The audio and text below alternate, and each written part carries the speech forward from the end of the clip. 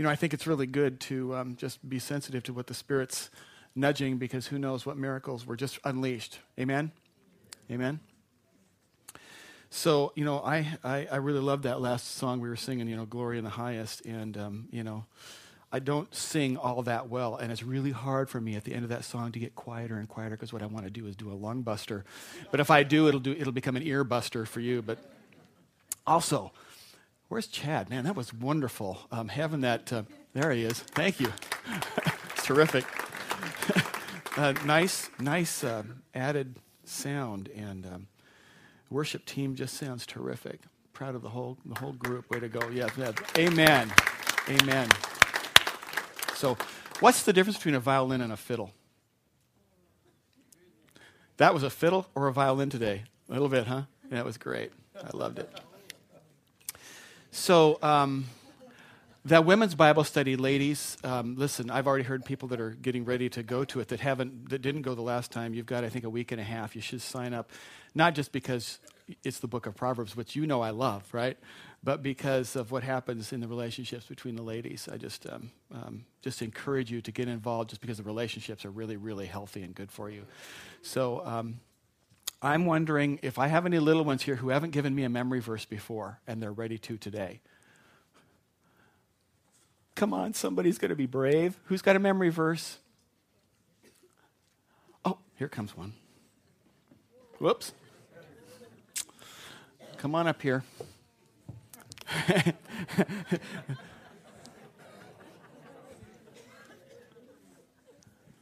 Let me help you up here. What's your name, little guy? You tell us your name. I'll hold on to you there. Is that okay? I'll hold this for you. What's your name? Gabriel. Okay. Tell us your memory verse. Does Jesus love you? Yeah. Okay, that's good enough for today. All right.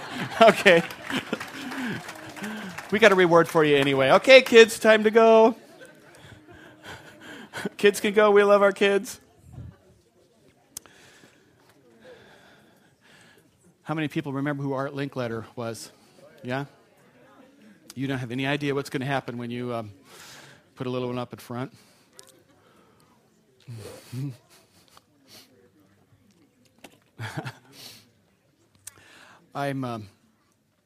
Bye, guys. See you later. Must be spring break. So I am so blessed by your generosity, church. I just really, really blessed. Last week we received a special offering to send to Japan, and you gave just about $2,900. And I just was so blessed by that. Way to go. Yeah, way to go. That's so significant, and I'm just really, really proud of you. Also, on the last Wednesday of our women's Bible study, they were studying Esther, and I showed you this last week as a picture of Lisa's office in the corner with all these groceries piled up. And the intention was that the book of Esther talks about Queen Esther's role and the Lord's role in really saving the whole nation from destruction. And so the Hebrew tradition is they have a festival called the Festival of Lots, or Purim, and the tradition there is that you give food to needy people. So you give food to one needy person, and you actually give 2 food items to a person, and you give food to 2 different needy people. That's the tradition that you do. It's called a mitzvah. It's a good thing you do. It's a commandment. It's a good thing. And so on the last day that the women gathered, they just brought groceries. And that's the pile.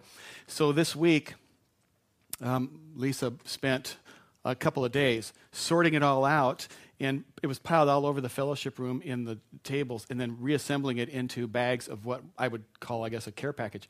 In fact, I got one here, right? Chips. Big old heavy package full of stuff here.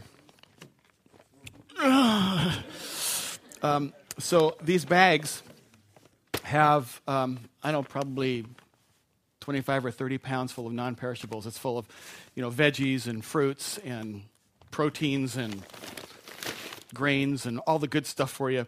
And she put together, and I think what it came to is about 15 or so of these big, heavy care packages, which I think would be enough food for probably a small family to feed them for a couple of days at least. And here's what we want to do with them. We want to involve you in this. They're assembled, and there's a letter that just basically says we care about you to whoever receives it, just as we care about you. And although it was the women in the Bible study who gathered the food, the church took the credit for it, so thanks to the women. And which, the women are as much part of the church. And so there's a letter on them as well. You probably either know someone who really needs some help, or maybe you need some help. And so the packages, here's how I'd like to go about this. After church, if that's you know someone who could use the help, go get one and give it to them. There's in the little rooms on the other side of the hallway here, there are a couple of tables set up, and they're just sitting there. There's nobody in there supervising it. But they're already put together. Each bag is a package to give to a family or for a family in need. So just go get one, put it in your car, take it home with you. Here's what I would ask of you, though. This is not for something like 3 weeks from now. Do it. Get it out of your hands within 24 hours. And when you give it to them, just say, hey, just was thinking about you. I feel like the Holy Spirit put you on my heart, and we just want to help you. Here, this is a gift. There's no strings attached. Make sure there are no strings attached. It's just a love gift, and you give it to them. And listen, as you go out to the parking lot, if you see somebody walking out with one, don't make any assumptions, church, that they've taken it for themselves, because it's perfectly right and appropriate. If you have need, go get one. That's what they're for. They're for you, and they're for people you know about. So if you see somebody who's strong enough to carry 2 of them, just assume they've got a great big heart, and the Lord gave them a bigger list than the Lord gave you, okay? I think there's 15 of them in there. And once the 15 are gone, then that's great. Okay, so it's the honor system. If the Holy Spirit has told you to do something, then do the thing and honor the Holy Spirit and go do it, okay? So they're in the next room. And, okay, so I can't believe Proverbs 3. Today's the 3rd, so we get in Proverbs 3, and how perfect was it to get this particular proverb, the chance for me to stick this one up there, because it so goes with our series, which isn't random chance. I think it's the Holy Spirit. Trust in the Lord with all your heart, and lean not on your own understanding. In all your ways acknowledge him, and he will direct your paths. We've been in a series. Today is going to wrap up our series on knowing the Lord's will for your life. And what do you think the chances are that would be the last day's proverb? I think it's perfect. The Holy Spirit's at work. This whole series has been about inviting you to pray a very simple prayer. Lord, tell me your will for my life. What do you want me to do and to be? And if you haven't been here before, you can get caught up if it interests you, and I hope it does. Just go to our website. The messages are all there. They're free. You can listen to them online or download them. It's easy, and that'll get you caught up. But we've been talking about the process about how to hear from God and the role of Scripture in that and the role of the people around you. Last week we spent a lot of time talking about the concept that the people that you listen to are a preview of the future you. The people you listen to are a preview of the future you. To some people, the idea of asking God, show me your will for my life, is a little bit foreign because, a lot of us might say, well, you know what? That sounds really grand. It's too bad I'm not 12 because I'm a little bit advanced in years. It's a little bit too late for me. I got too much stuff in my background. I wish I would have heard this when I was 18 or 19, or I wish I would have heard it 5 or 10 or 15 or 25 years ago. Or some of you would say, I can't really look at God with moral integrity and ask him to do that now because of all the stuff back there. I want to talk to you today, if that's what you're thinking. Or, if you say, I'm way too old, it's past halftime, and the productive years of my life are already behind me, and I've been divorced a couple of times, and I've made my career decisions already, and if God heard that from me, he'd just laugh at me. If that's you, I want to talk to you too, because you might be dealing with, I think, something that's a fallacy that all of us deal with occasionally, or maybe a lot, and that is that we tend to think that God thinks about us the way we think about us. So if I was to ask you, what does God think about you today? You'd go, well, okay, I'm doing pretty good. I'm in church today, and I've been doing pretty good. I haven't kicked my dog for a while. I think God's pretty much okay with me, so I think he'd probably I'd say I'm a 6 or a 7 out of 10 with God right now. You might say pretty good. Or maybe this is your first time to be in church for a really long time, and you've kicked your dog some, and so you'd say, well, I'm going to have to deduct some points for that, and I might only be a 3 or a 4 with God right now. I mean, there are these things that we would calculate because we really believe that God takes his cues about us from us. It sounds pretty absurd, but the way we operate and live our lives and a lot of the assessments that we make are based on that premise. So I just want to ask you, what if that's not true? There's this wonderful passage in a couple of the Gospels, but we've heard of it called the Sermon on the Mount. And Jesus, he climbed up on a hilltop and told his disciples to come to him, and off he goes on this discourse, and it covers a lot of terrific stuff. Great deal. Partway through it, he decides to teach his disciples how to pray. And he started out that prayer. You probably have heard the Lord's Prayer before. It starts out with, help, our Father. Say those words, our Father. Yeah. Father, the word father gets used a lot of different ways in the scripture, even in our society. It can mean like somebody who's a real remote ancestor of yours, or it can mean the metaphor for an older man, or we can use it sometimes as a metaphor like the person who's the originator of something. Like we do that all the time, like the fathers of our founding fathers, or the father of our nation is George Washington. Are you with me? Who's the father of George Washington? The father of the hydrogen bomb, Edward Teller. The father of drag racing, Big Daddy Don Garlitz. You knew that one, right? You didn't know that Big Daddy Don Garlitz was the father? So we use that kind of a word, father, but then there's also the title. The word describes a title that's not just so much biological as it is spiritual. And that is, it typically, in this context, it's the immediate biological preceding ancestor who guides you and shapes you and loves you and cares for you and protects you and provides for you and so forth. It's the most intimate of the father uses of the word father. I think it's the highest office, spiritual office for the word father, is that relationship. When Jesus said to them, it taught them how to pray. He didn't just say, hey, pray like this. He preceded that discourse of the Lord's Prayer, and he said, when you pray, don't stand on the street corners like the hypocrites do, and pray out loud so that all the other people around them can hear it.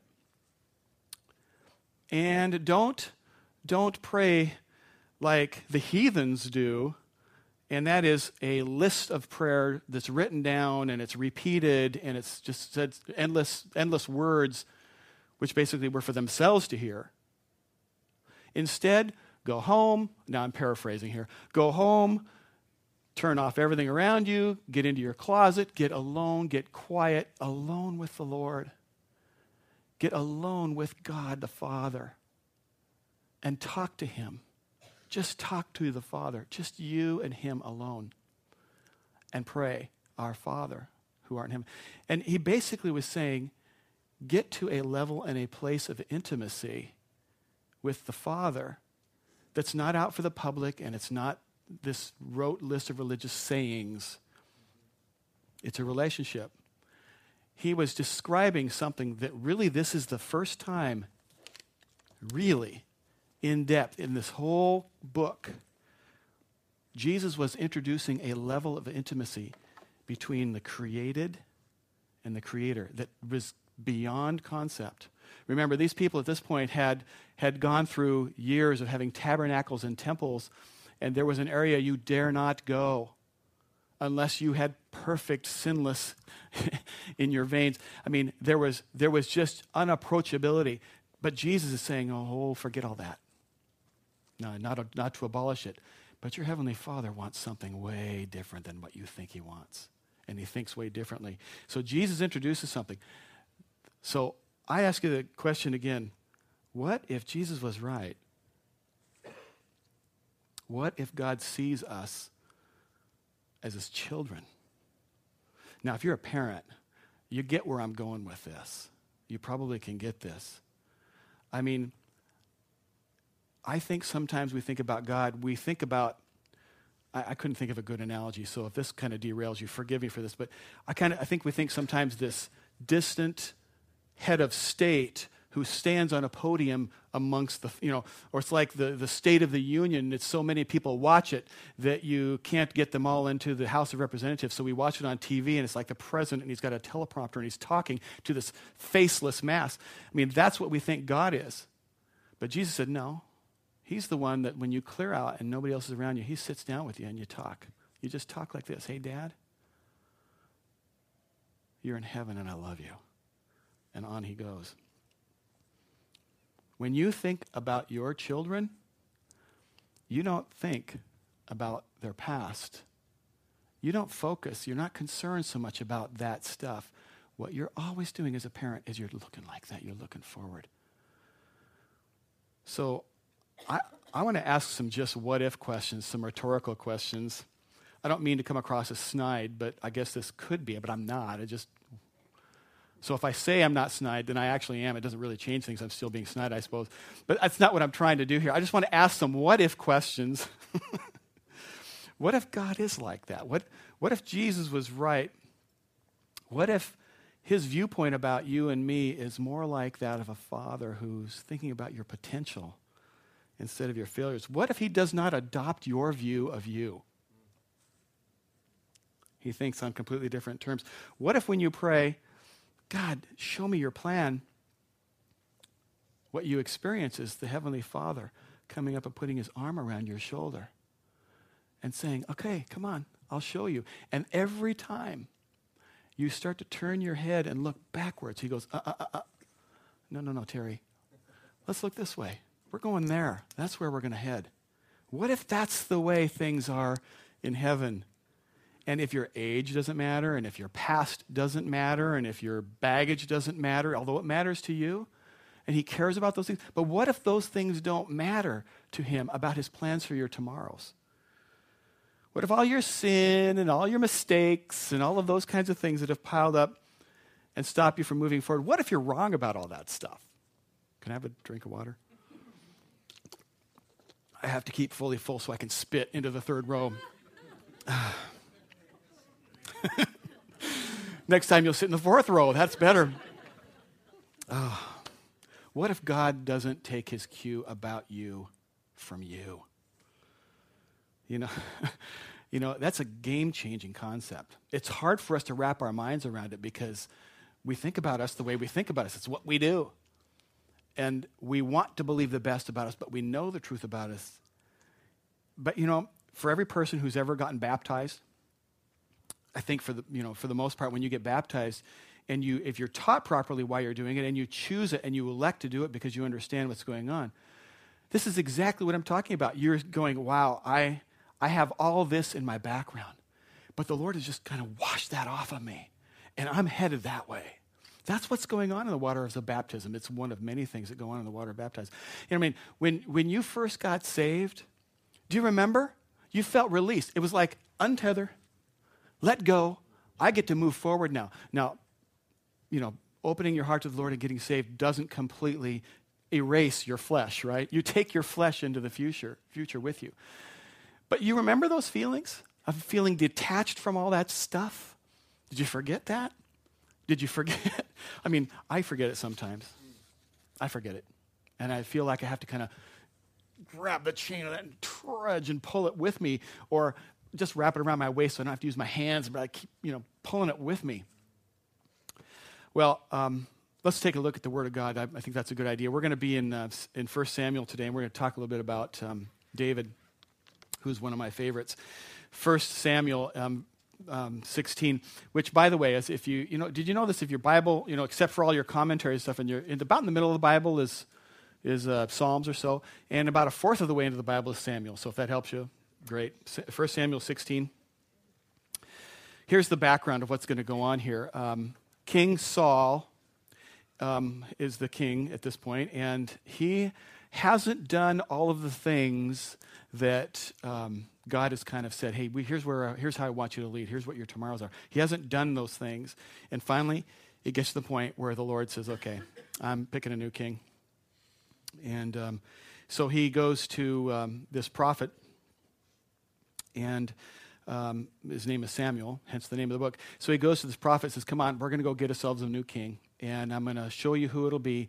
Go see this family. So Samuel heads off to see and talks to the patriarch, the father of this family. His name is Jesse. He says, hey, today's a pretty big red banner day for your family. Big deal. A lot of good stuff going on.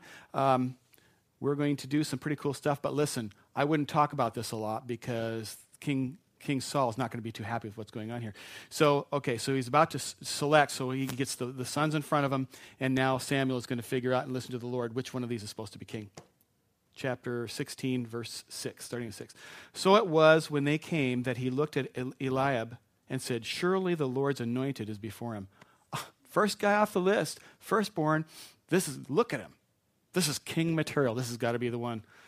But the Lord said to Samuel, do not look at his appearance or at the height of his stature, because I've refused him. That doesn't mean that he rejected him. It just means he's not chosen him to be the king. For the Lord does not see as man sees. For man looks at the outward appearance, but the Lord looks at the heart. You know, it's like Samuel gets in there and he sees the boys all lined up and sees the firstborn, Eliab, I'm not sure how you say it. I should have studied that better. And he goes, wow, if anyone was king material, this guy's it. The rest of you can just sit on down because I think we're done. And the Lord says to him, hold up. That's not what I'm telling you. You know, you look right on the outside, Samuel. That's not how I operate at all. What you do is what people do. I don't operate that way.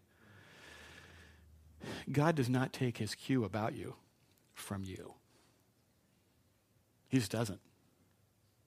Your cue about yourself has nothing to do with how God sees you. And when you superimpose that understanding on Scripture, a whole lot of stuff here that might not make sense to you, all of a sudden will go, oh, if I understand this through God's eyes instead of through human eyes, I can start to see here some stuff going on. I'll give you some examples. Abraham, God says, I'm going to use you to be the father figure, a father of a nation. Okay, Abraham, Sarah, both past childbearing age. When the Lord finally made that miracle happen, I'm really short-circuiting a lot of the story here. He was 99 years old. Anybody here 99 want to start your child, your family? You know, we would look at that and go, no, not only is it unwise, it's completely impossible. And God says, you think it's impossible, but you have no idea how I see things. You don't know what I'm capable of. You don't know what my plans are going to be. He was saying, I'm way too old. My life is behind me. My time for being productive, all of the stuff that blah, blah, blah, all the stuff that goes thrown up in the air that we say to God, he was saying the same stuff. I'm sure of it. It's not recorded in Scripture, but I bet he was. He had faith, but I bet you that kind of stuff was going on. Anyway, here's another one, Moses. Chosen by God to go speak to Pharaoh. To say, let my people go. All right? Now, if you read Scripture, you'll find out that Moses says, don't send me. I stutter.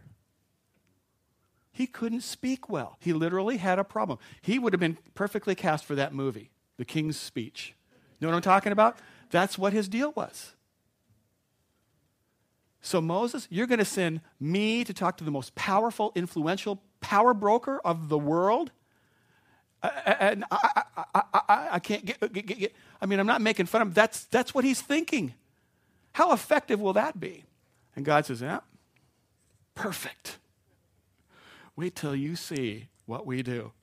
If you had any idea what a cool movie that would have made, what a great idea. Or Paul the Apostle, a more current example. Paul the Apostle, whose mission in life became to stamp out the church, to kill the Christians. The ones that were trying to spread the good news, his mission was to kill Christians, to close off the church.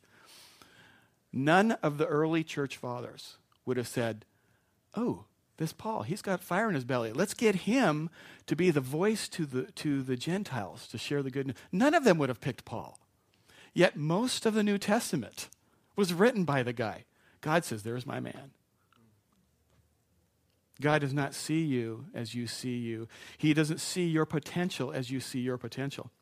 And the very thing that you think is the biggest obstacle in your life may be the thing he decides to use. Matthew, here's another one. Matthew was a tax collector, which was typically a dishonest guy in those days. They kind of fleeced the people. He got to write one of the Gospels. That's pretty cool. There were all kinds of people, the fishermen, people that didn't get along. It just didn't make sense. Maybe you at some point are walking with some level of hurt in your heart because somebody in the church has judged you. I've been judged. I've been judged a lot. You stand in front of people, you get judged a lot. It hurts. You've been judged. It doesn't hurt you any less than it hurts me. You've been judged, and if you've been in churches for a while, you've had people just size you up because of what they see. They don't know your heart. They don't know your pain. They don't know your circumstances, and they judge you. And you feel, some of you feel that way. But look, there are very, very few good people in here. I mean, really very few. Mary, a couple of Josephs.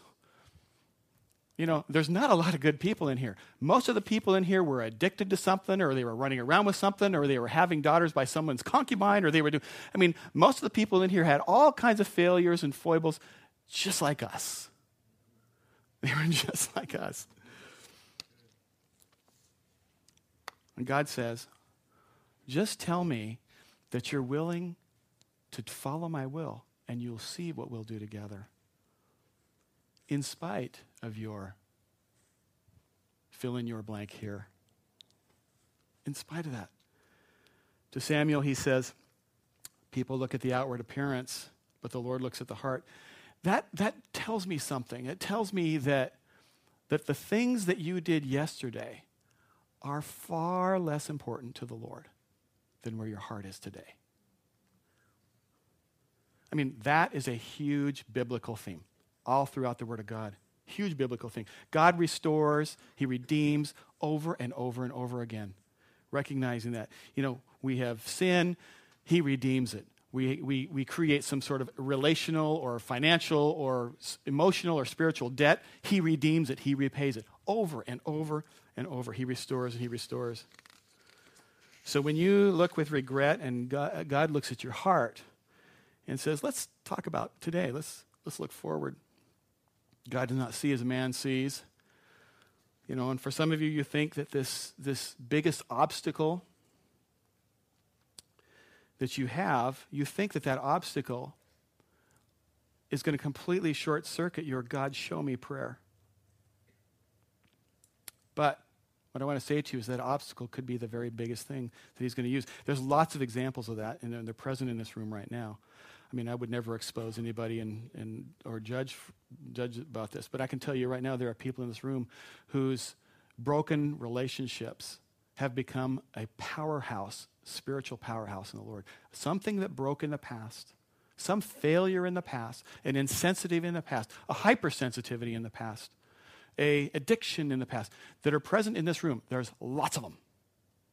Listen, I've only been the pastor here for half a year, and I know there's lots of them. And hey, there's lots of them just because I came in the room. There's lots of them. And you brought yours in too.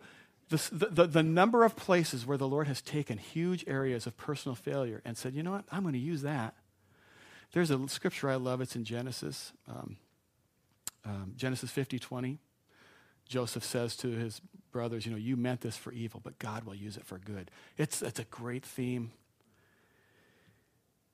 Because your estimation of you does not reflect God's estimation of you.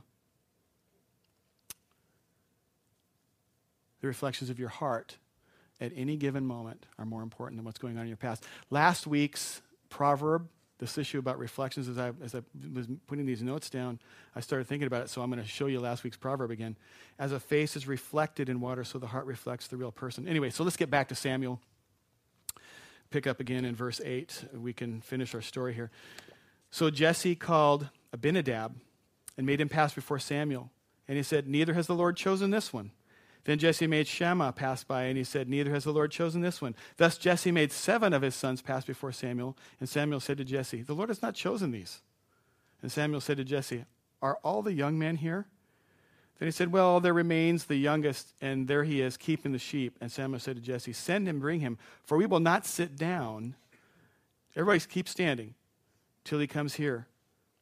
So he sent him and brought him in. Now he was ruddy with bright eyes and good looking, and the Lord said, arise, anoint him, for this is the one. You know, the family members are probably going, it's not going to be Daniel or David. It's not going to be him. He's, we didn't even invite him. Have you seen him? If you've taken one look at him, you'd know David's not going to be the king. The whole family is active. They didn't even invite him to the party. But Samuel says, we're not going to sit down until he comes. Arise and anoint him. And from that day forward, the Spirit of the Lord came upon David. And that whole family was confused, just like we get, because they look on the outside. They were just like us. They really believe that God takes his cues about us from us.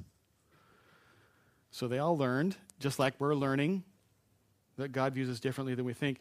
I love a scripture in Jeremiah. It's verse 29:11. You've heard it. For I know the thoughts that I think towards you, not about your past.